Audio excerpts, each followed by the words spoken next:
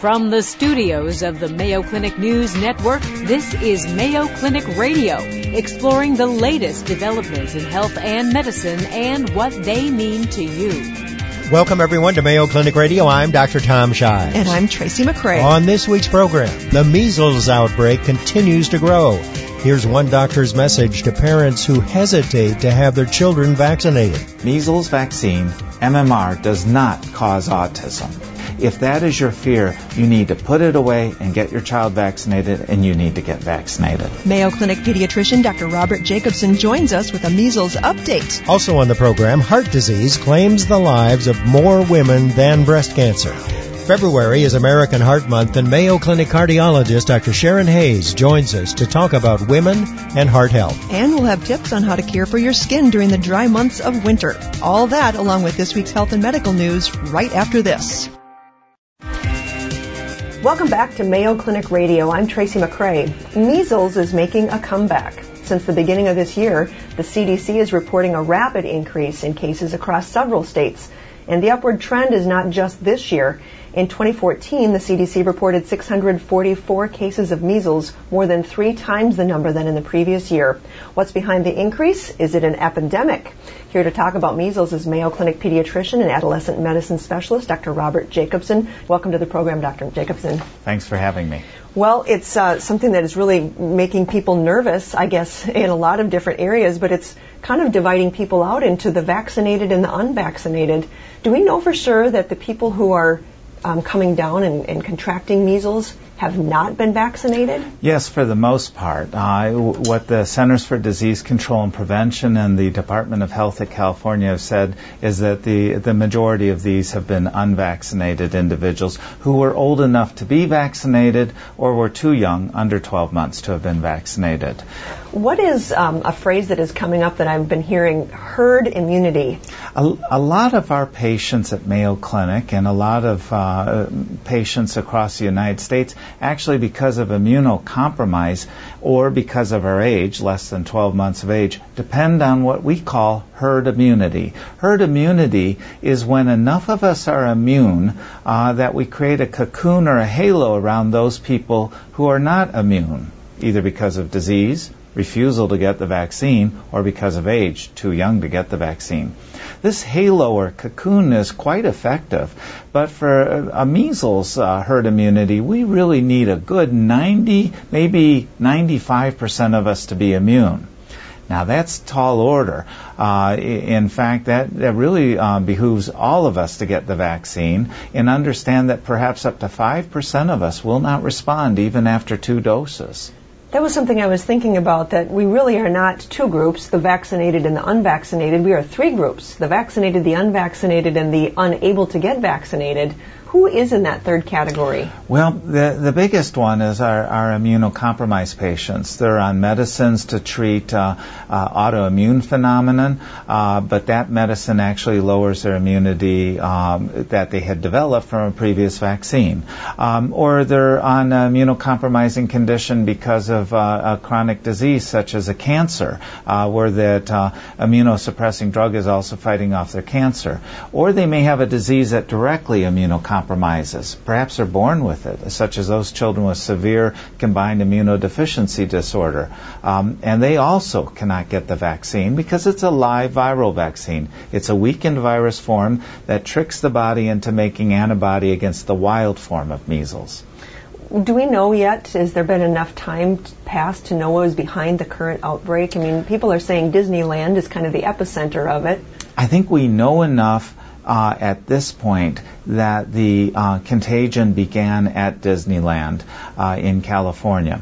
What we suspect, but have not seen confirmed yet, is probably the lead case, the index case. The person who brought it into Disneyland most likely was an international traveler. Possibly measles has been gone from our awareness for so many years that we just think it's a childhood disease and it's not that big of a deal. But what does measles do to someone? Oh, it can be a horrific disease. If it up to 40% of people during a measles outbreak can be so sick that they're hospitalized.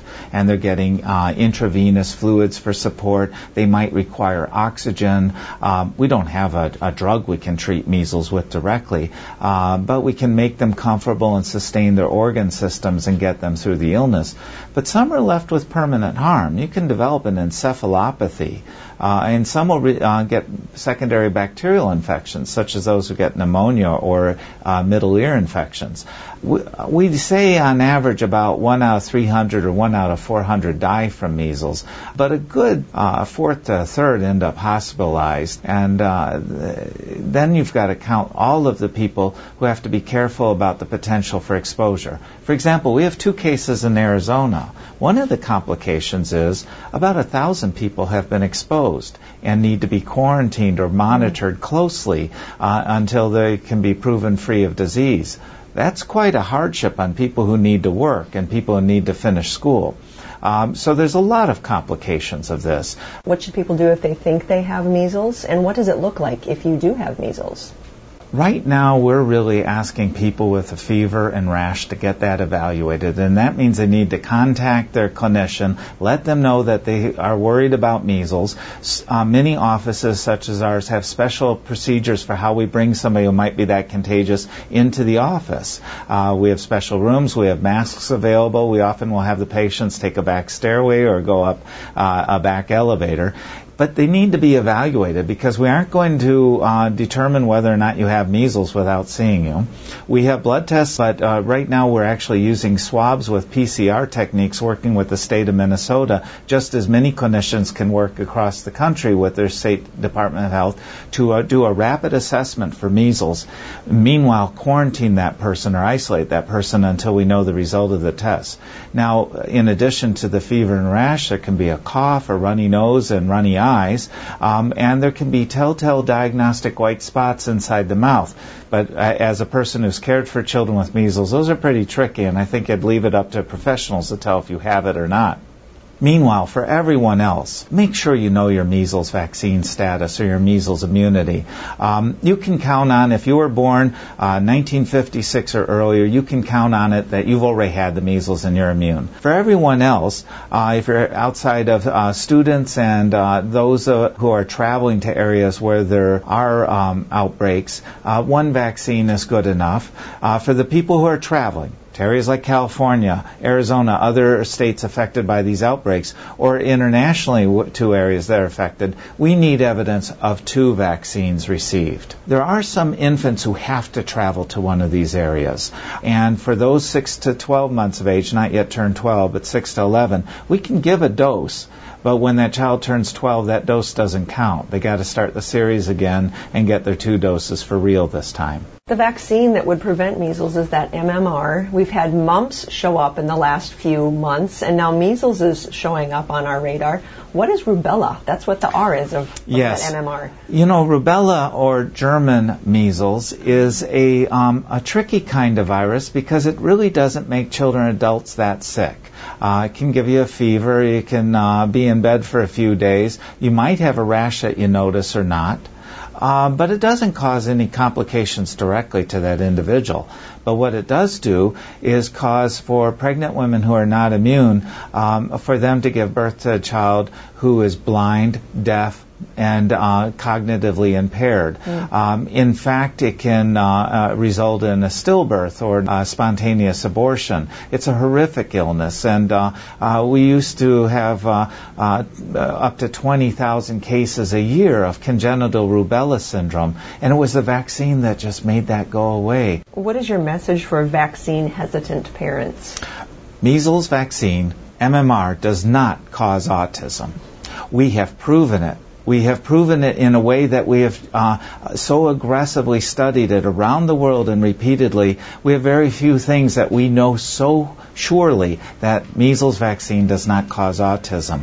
If that is your fear, you need to put it away and get your child vaccinated, and you need to get vaccinated. Thank you, Dr. Jacobson. We've been talking with Mayo Clinic pediatrician and adolescent medicine specialist, Dr. Robert Jacobson, about the measles outbreak. We're going to take a short break. When we come back, February is American Heart Month. We'll be talking with Mayo Clinic cardiologist Dr. Sharon Hayes about menopause and women's heart health. You're listening to Mayo Clinic Radio on the Mayo Clinic News Network. Welcome back to Mayo Clinic Radio. I'm Dr. Tom Shives. And I'm Tracy McCray. Well, according to statistics from the NIH, 1 in 4 women in the U.S. dies of heart disease. But until recently, it seems like a lot of the focus on diagnosing and treating heart disease was on men. Well, not so much anymore. That's all changed. Here to talk about detecting and treating heart disease in women is Mayo Clinic cardiologist Dr. Sharon Hayes. Welcome to the program. It's great to be back. All right. One of the reasons that got you here was something that I saw about menopause and heart disease, and there being a correlation between the two. Is that a fact? Well, it's a sort of nuanced answer, yes and no. Okay. So at menopause, so when women stop producing those higher levels of estrogen, there are some unfavorable things that happen. So I love that. That's a great way to put it. Yeah, it depends on how you look at it. That's right. But typically cholesterol goes up a bit, blood pressure goes up a bit, weight goes up a bit. There's been the reason there's a controversy, is it really the menopause or time of life? If you think about other things that happen to women, empty nesting, a variety of things. But around that time of menopause, yes, it does appear cardiovascular risk goes up. And I use it as an opportunity to tell, because a lot of women go in and talk to their doctor about what to do with menopausal symptoms or whatever. So this is the time to talk about what am I going to do about my heart and keeping it healthy for the next 30 years. In all the stuff I've had getting ready for menopause, never has there been in my mind a correlation between the heart and menopause. So I'm so glad that you're here to talk about it today. Well, you have a long time to go, don't you? Unfortunately. So, is it true that up until the time of menopause, the incidence of heart disease in women is much lower, but then they catch up? Well, so the incidence of heart disease in women is lower than it is in men all the way past menopause until probably 65, 70s.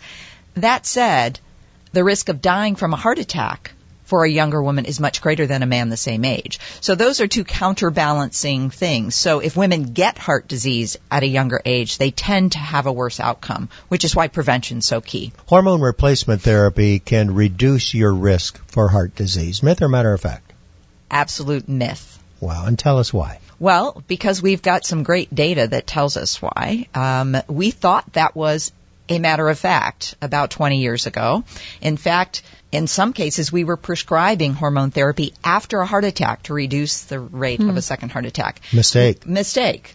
We probably caused harm. And so the Women's Health Initiative came out and showed us that estrogen given after menopause doesn't reduce heart attack, and we shouldn't be using that. Now, that doesn't mean we should be afraid to use it in women who need it for other reasons. I think it's important to emphasize for particularly the women in our audience that heart disease, far and away, not breast cancer, not any form of cancer actually, but heart disease is what's most likely to take their life. Exactly. It's number one by a long shot. And I think it's for those individuals who are affected by breast cancer, obviously that is their number one concern. But in fact, 500,000 women, 500,000 women plus die of cardiovascular disease each year, and about 40,000 die of breast cancer. So we're not saying pay less attention to breast cancer prevention and activities. But if women paid just as much attention to their heart as they do to breast health, they'd live longer and be healthier. We need to get beyond bikini medicine. Well, then let's look at that. I was just going to say, so if women have in their head, they have to get their mammogram, they have to get their Pap test every 4 or 5 years, what do you want them to be thinking about for heart-related health? So every time they go to see their doctor, and it may not be every year in younger women, but they should be asking about, let's have a cardiac risk assessment. There isn't a mammogram for the heart. I think that's a challenge. You can't just go in, stick out your hand, we don't do an EKG every year or a stress test. Sure. On the other hand, we can do a risk factor checkup, and that means both behaviors and numbers. So blood pressure, cholesterol, triglycerides, those are some of the numbers we need to know. But other things that, how much do I exercise? Is it enough and is it right? Am I smoking or not? What is my diet looking like? Should I be eating more or less of something? What's my salt intake? And how is that trending over time? And what are things I can't control, like my family history? So those are things to have conversations, because all of those things figure into one's risk assessment and then the frequency of further checkups. If someone is determined to be at high risk, should they visit with a cardiologist? Well, I would not say they absolutely need to see a cardiologist. Cardiologists are great at evaluating people who are at high risk, but those who have no symptoms and are at high risk, most internists and family practitioners have all the tools that they need to treat that risk, to manage that risk. As long as we're talking about symptoms, tell us how they may differ in women than in men, particularly with regard to a heart attack. So I think we talk a lot about you need to know the signs and symptoms of a heart attack, and women's symptoms have just not been studied as well. So that's an interesting thing because the data there, when we've looked at the data, there isn't like a man's symptom of heart attack and a women's symptom of heart attack. In fact, about 30% of men and women don't get chest pain at all.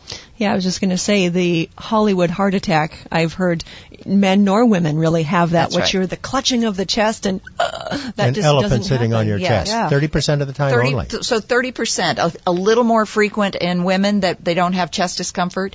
But in some of those studies, they're flawed because they never asked women if they had chest pain. They just, and there are differences in frequency. So nausea and vomiting is probably more common as a symptom in heart attack for women than it is in men. Breathlessness without chest pain, more common. But the overlap is huge. So we encourage men and women to know all of the symptoms. And the biggest thing is women are less likely to call 911 or activate health care. So and we know that even there was a survey done that showed that women, about 70-80% of women, if they saw another person having heart attack symptoms, they would call 911. Less than 50% would do it if they had those symptoms. That's a big disconnect. I've heard it said that the most common way women present to the emergency room with a heart attack is DOA, dead on arrival. Well, that's not quite true, right. but it's it's an overstatement, isn't it? I realize that, but like you say, women hesitate to call 911 for themselves, but if it's their husband that they think might be having a heart attack, they'll call. That's exactly right. And I think, I've heard so many stories about attributing those symptoms, which may be deep in their brain because there's been more with Go Red and Heart Truth, there's been more awareness of those symptoms. But, maybe it's just menopause. Maybe it's perimenstrual. Maybe it's age. Maybe I'm getting the flu. I think I'll take a bath. Well, the bath doesn't make them better, and now they've had chest pain for 3 or 4 hours. So I think the knowing the symptoms is critical, but knowing what to do, and that's call 911. Don't drive yourself. Don't have a spouse or a neighbor drive you. Call 911. Aspirin chewer? Do you recommend that? Aspirin chewer is harmless in that situation, but I've heard too many patients, we've actually backed away a little bit because patients were taking an aspirin, seeing if they felt better, then not calling 911. There was a they were thinking aspirin like for a heart attack. So yes, we believe chewing an aspirin at home is important, but it's not instead, and you don't wait. You chew an aspirin while you're waiting for 911. Dr. Sharon Hayes, thanks so much for a great update on women's heart health. Always good to talk to you, and thanks for being on the program. Thank you. Dr. Sharon Hayes is a cardiologist at the Mayo Clinic in Rochester, Minnesota. Still to come on Mayo Clinic Radio, the groundhog says we're going to have 6 more weeks of winter. Along with the snow and cold for many of us, that means dry and itchy skin. We'll talk to Mayo Clinic dermatologist Dr. Dawn Davis about how to care for your winter skin problems. As we've been saying, February is American Heart Month, and if you have a heart-related question you'd like us to answer in an upcoming program, you can tweet us anytime at Mayo Clinic Radio. Coming up, the latest health and medical news with Vivian Williams. You're listening to Mayo Clinic Radio on the Mayo Clinic News Network.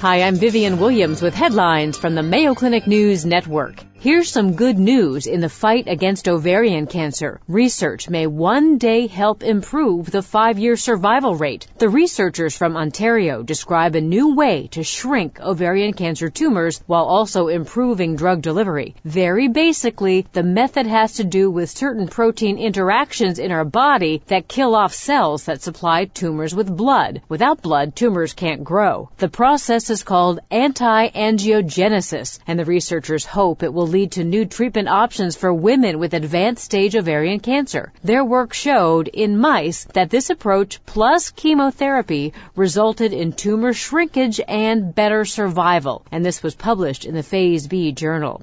And now news about breast cancer, or rather a question. Which breast cancer patients need to have underarm lymph nodes removed? Mayo Clinic-led research is narrowing it down. A new study finds that not all women with lymph node-positive breast cancer treated with chemotherapy before surgery need to have all of their underarm nodes taken out. The researchers found ultrasound helped show if chemo got rid of cancer from lymph nodes before surgery, and if so, those nodes may not have to be removed. Here's Dr. Judy Bowie. Our goal here is really to try to get away from every patient with breast cancer needs these drugs and this amount of chemotherapy and this surgery, and try to individualize based on how that patient responds to chemotherapy. And so that's one of the really nice things about giving chemotherapy up front, is it can allow us to be less invasive with the surgical resection. I think that the take-home point from the study is I think more and more institutions are looking at utilizing X-ray ultrasound post-chemotherapy to give the clinicians an indication of the response of the disease, not only in the breast but also in the lymph nodes. And then the surgeons can use that in their counseling with the patients to define what kind of surgical intervention to pursue in the axilla.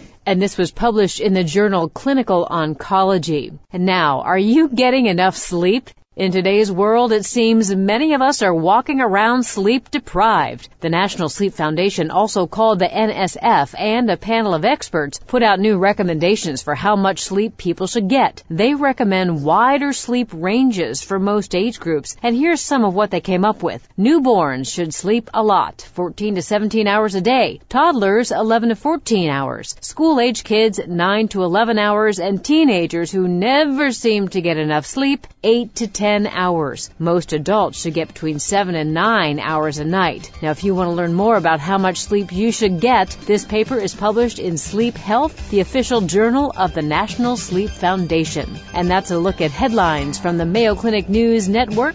I'm Vivian Williams. Welcome back to Mayo Clinic Radio. I'm Dr. Tom Shives. Along with Tracy McCrae. It's wintertime, and whether you live with ice and snow or just cold, windy weather, it's a time of year that can be hard on your skin. Well, here to talk about how to care for your skin during these harsh winter months, Mayo Clinic dermatologist Dr. Dawn Davis. Dr. Davis, welcome back to the program. Always nice to see you. Thank you, Tom and Tracy. My very distinct pleasure to be here. It's cloudy out there, but sunscreen on today? Absolutely. So I always say sunscreen as a dermatologist, but one thing that's true is that people assume when the clouds are out that the UV light can't penetrate through the clouds because visible light from the sun cannot. The ultraviolet light is a longer wavelength of light that can penetrate through clouds, and it also penetrates through glass. So you get ultraviolet light through a window if you're driving in a car or sitting in your home next to the window, and you also get ultraviolet light through clouds. So one of the most common times to actually get a severe sunburn is on a cloudy day. And I would bet that you didn't stop at the tanning booth on your way to work. I did not stop at the tanning booth on the way to work, but unfortunately 1 million people a day in the United States use tanning beds. And at this time of year especially. Well, I'm getting ready to go on vacation, so I got to do my 4 or 5 tanning bed visits. But they consider it preventive. They do so they won't get a sunburn when they get to Cancun. Correct. The people are well-meaning when they, in their intention to go use a tanning bed, they think that they're doing themselves a healthy favor, but we try to explain to them that that's not the case. Unfortunately, it's a level 2 FDA restricted machine that now comes with warnings that say that it is harmful and can cause cancer. So that's good. It also says that people shouldn't use them if they're under the age of 18, although not all states have made it illegal for minors to use them. It is currently outlawed in the state of Minnesota and a few other states, and there are multiple other states that are on the way to making it illegal for minors to use tanning beds. Some people use tanning beds in the winter because they have seasonal affective disorder and they want to see light and they want to feel heat on their skin because they're tired of being cold and seeing the gloomy skies. And we try to encourage those patients that instead of going to the tanning bed to talk to their primary care provider about getting a seasonal affective disorder light, which is simply a white light that shines brightly and has much more neurochemical benefit to your eyes and your brain and is much safer for your overall well-being than using a tanning bed. Is there any difference between getting a sunburn versus getting a suntan when it comes to the health of your skin? Sure. So when people go to a sunny vacation, they don't want to be pale. They want to look nice in their clothes and in their swimsuit. So that's the first reason they tan. And the other reason they tan is that they don't want to burn. So with regards to looking tan, you can always use a sunless tanner on your skin. They will stay on your skin for 7 to 10 days. They've come a long way with regards to the shades of colors that they are available in, and they work everywhere from Fitzpatrick type 1, blonde, redheaded, fair-eyed people to skin of color. And then the other thing is that there is a difference between a suntan and a sunburn. It's just a matter of degrees. So all suntans, by definition, are sunburns because you have to get an inflammatory reaction to get your melanocyte to turn on to cause increased coloring of your skin. So it's the melanocytes in your skin that cause the color. Exactly. So what happens is the sun stimulates the melanocyte. It sees damage, and as a result of damage and inflammation, it turns itself on to put more pigment in your skin to help protect itself from damage. So the only reason that it even occurs is because it sees damage in the first place. So a suntan is simply a matter of degree of a sunburn. Another thing, we have to flip it around the other way. If you're not going to Cancun for your vacation, you're going to go skiing. Absolutely. So people get a lot of sunburns of the back of their retinas while they ski. It's very important that you wear ski goggles at all time for the protection of your eyeball, but it's also important that you have ski goggles that have a UV film on them so that you don't sunburn your eyeballs. And it's not uncommon to get very bad sunburns when you ski because sun will reflect off of water, sand, concrete, and snow. And so when it's reflected, it increases its intensity. So it's worse than just standing on the grass and getting sun. Let's talk about vitamin D then. Vitamin D is very important. There's no doubt about that. We all need vitamin D. It's much healthier to get vitamin D through your diet. And you can get enough vitamin D from natural sunlight on naturally exposed areas of your body by just being outside in casual light for 10 to 15 minutes a week. So anybody who parks their car and walks across a parking lot to and from the store is going to get enough sunlight to make vitamin D. You don't have to have your vitamin D bath. You don't have to bathe in vitamin D. Okay, very good. Well, I do want to bathe in lotion because my skin is very dry at this time of year. Well, I'm just so happy to hear anybody say they want to bathe in lotion because that's every dermatologist's best dream. But dermatologists definitely love lotion and ointments and gels. And it's very important to keep your skin hydrated because the skin is the largest body organ in the body by surface area, and it is exposed to the elements all day long, no matter where you are, inside and out. And it's very hard to keep the air humid appropriately for your house and for your work environment and where you go about in town. So you need to protect and seal your skin with moisture by replenishing it because you lose more water a day in the winter off your skin than you do by breathing and sweating. So we lose some water out of our mouth when we breathe. We lose water out of our body when we sweat, but we lose way more in the winter just from our skin, from diffusion into the air. So we just need to replete it with what we've lost. Otherwise, we're a raisin. You know, I remember back several years ago when your colleague, Dr. Roy Rogers, used to be on the program. And one of the things that he advocated was before you dry off when you come out of the shower, that you put the lotion on while you're still wet. Is that a good idea? That's a very good idea. We don't want to misunderstand and have people confused that we want you so wet that the lotion and the ointment just literally fall off with the water. Damp. You need to be damp. So what you do is you pat dry. You never scrub the skin because you don't want to irritate the skin, but you pat dry so that you're moist and damp, and then you seal with lotion, cream, or ointment. Ointments tend to penetrate deeper, and in the winter when you have raw, itchy skin, sometimes it feels better because it doesn't sting. So we say that you have 3 minutes after a bath or shower when you are moist to put on an ointment, lotion, or cream. So it's a magic 3-minute window. It's time for a short break. Our guest is Dr. Dawn Davis, Mayo Clinic dermatologist. When we come back, we'll talk about those cracks in your wintertime skin. You're listening to Mayo Clinic Radio.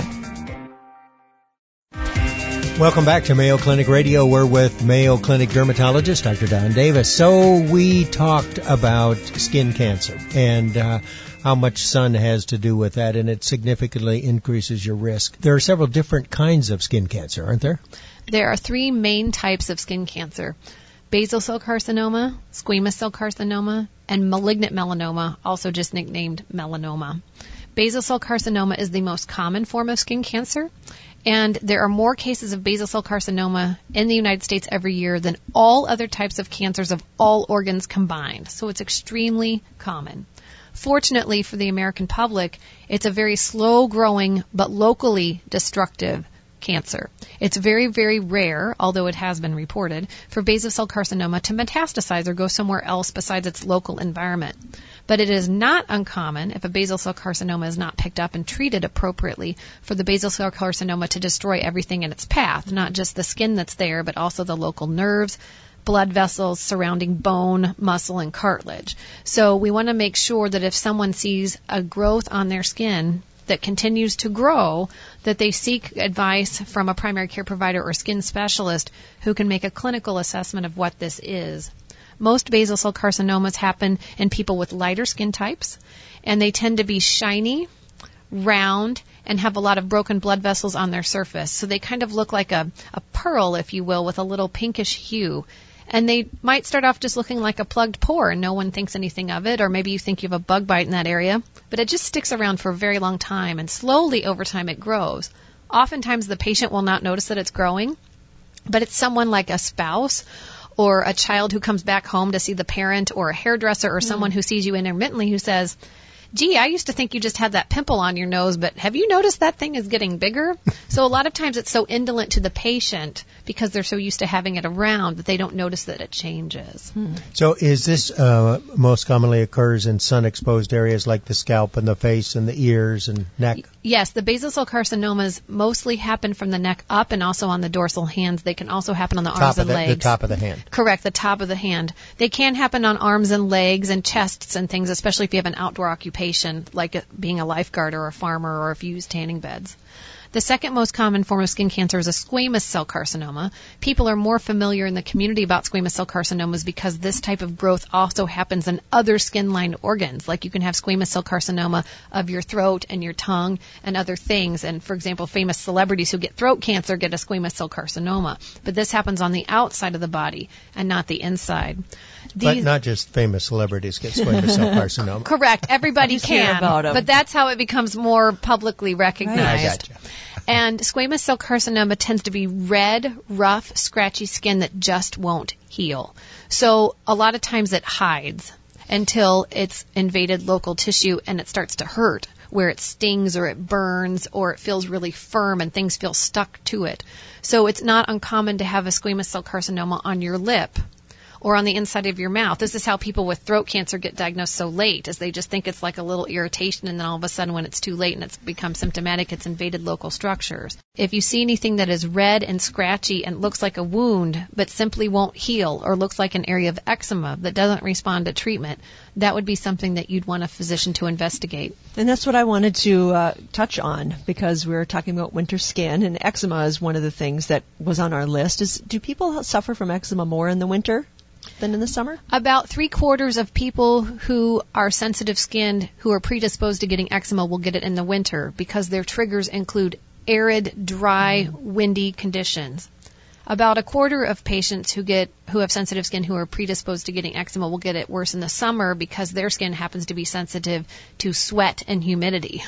So most people are more sensitive to the dry, arid cold and the wind. Some people are more sensitive to the sweat retention and moisture on the skin. All right, third type of skin cancer. Sure. The third type of skin cancer is malignant melanoma.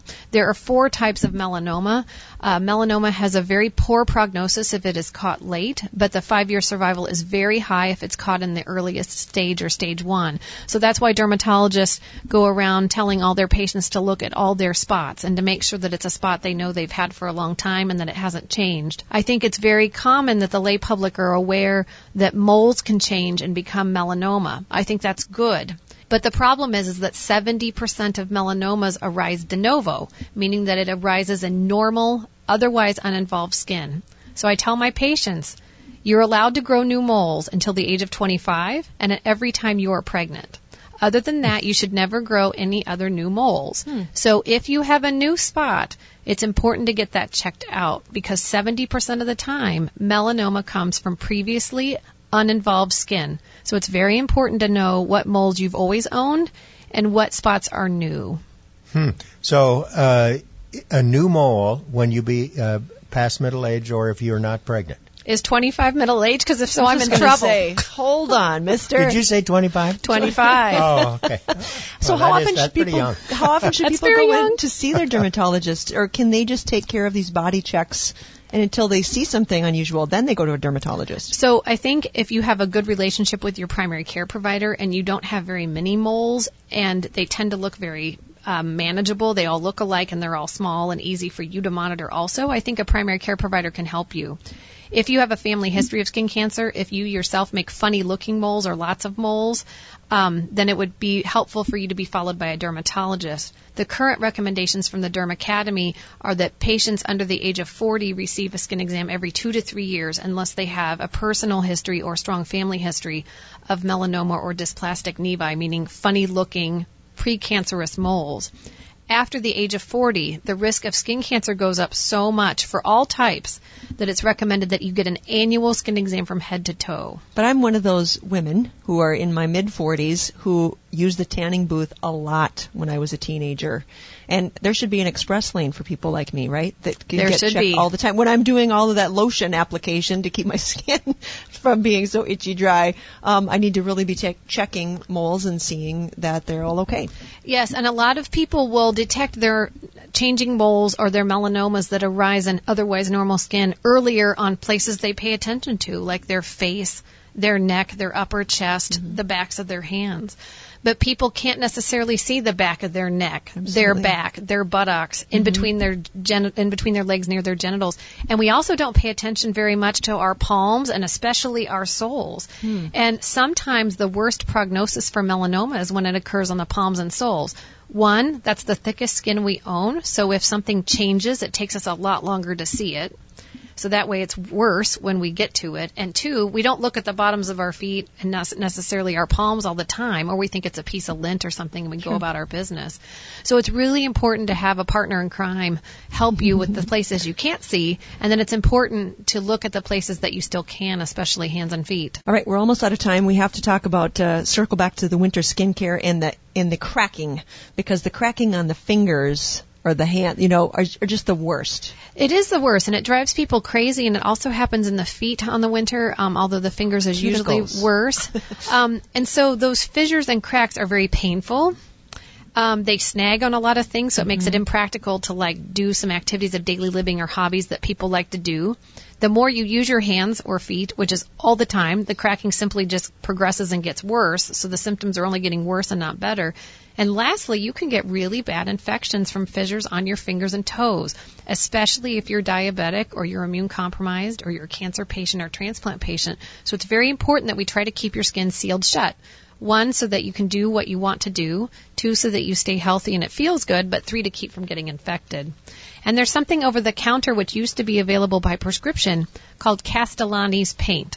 And Castellani's paint is like a glue for the skin. Now, it's not super glue, so don't worry. At the hardware store? It sounds like it. You can pick it up at the pharmacy window or in pharmacy areas of common pharmacies. There's a tinted form and an untinted form. I always recommend the untinted form, otherwise you'll stain yourself and all your clothes purple. But untinted Castellani's paint can be placed in your fissures twice a day after you've washed your hands or feet. You wash, pat dry, so that way the area is clean, because you don't want to seal in some germs, and then you paint the paint onto the fissured areas. That helps give it support. So it's like a glue, but it's not super tight like super glue where you'll be stuck to something if you accidentally put it in the wrong place. And then it gives support and seals it from infection. So you feel better, you can do your activities of daily living, and it keeps it from getting infection or getting deeper. Thanks very much, Dr. Davis, for bringing us up to date on dry skin, wintertime dry skin, and certainly where we live, wintertime lasts a long time. Thanks, My Dr. pleasure. Davis. Yep, Dr. Don Davis, dermatologist at the Mayo Clinic. For more information about topics discussed today, visit us on the web at Mayo Clinic News Network, where you can access a podcast of today's show, previously aired programs, and the latest news from Mayo Clinic. Do you have a question about health and medicine from one of our Mayo Clinic experts?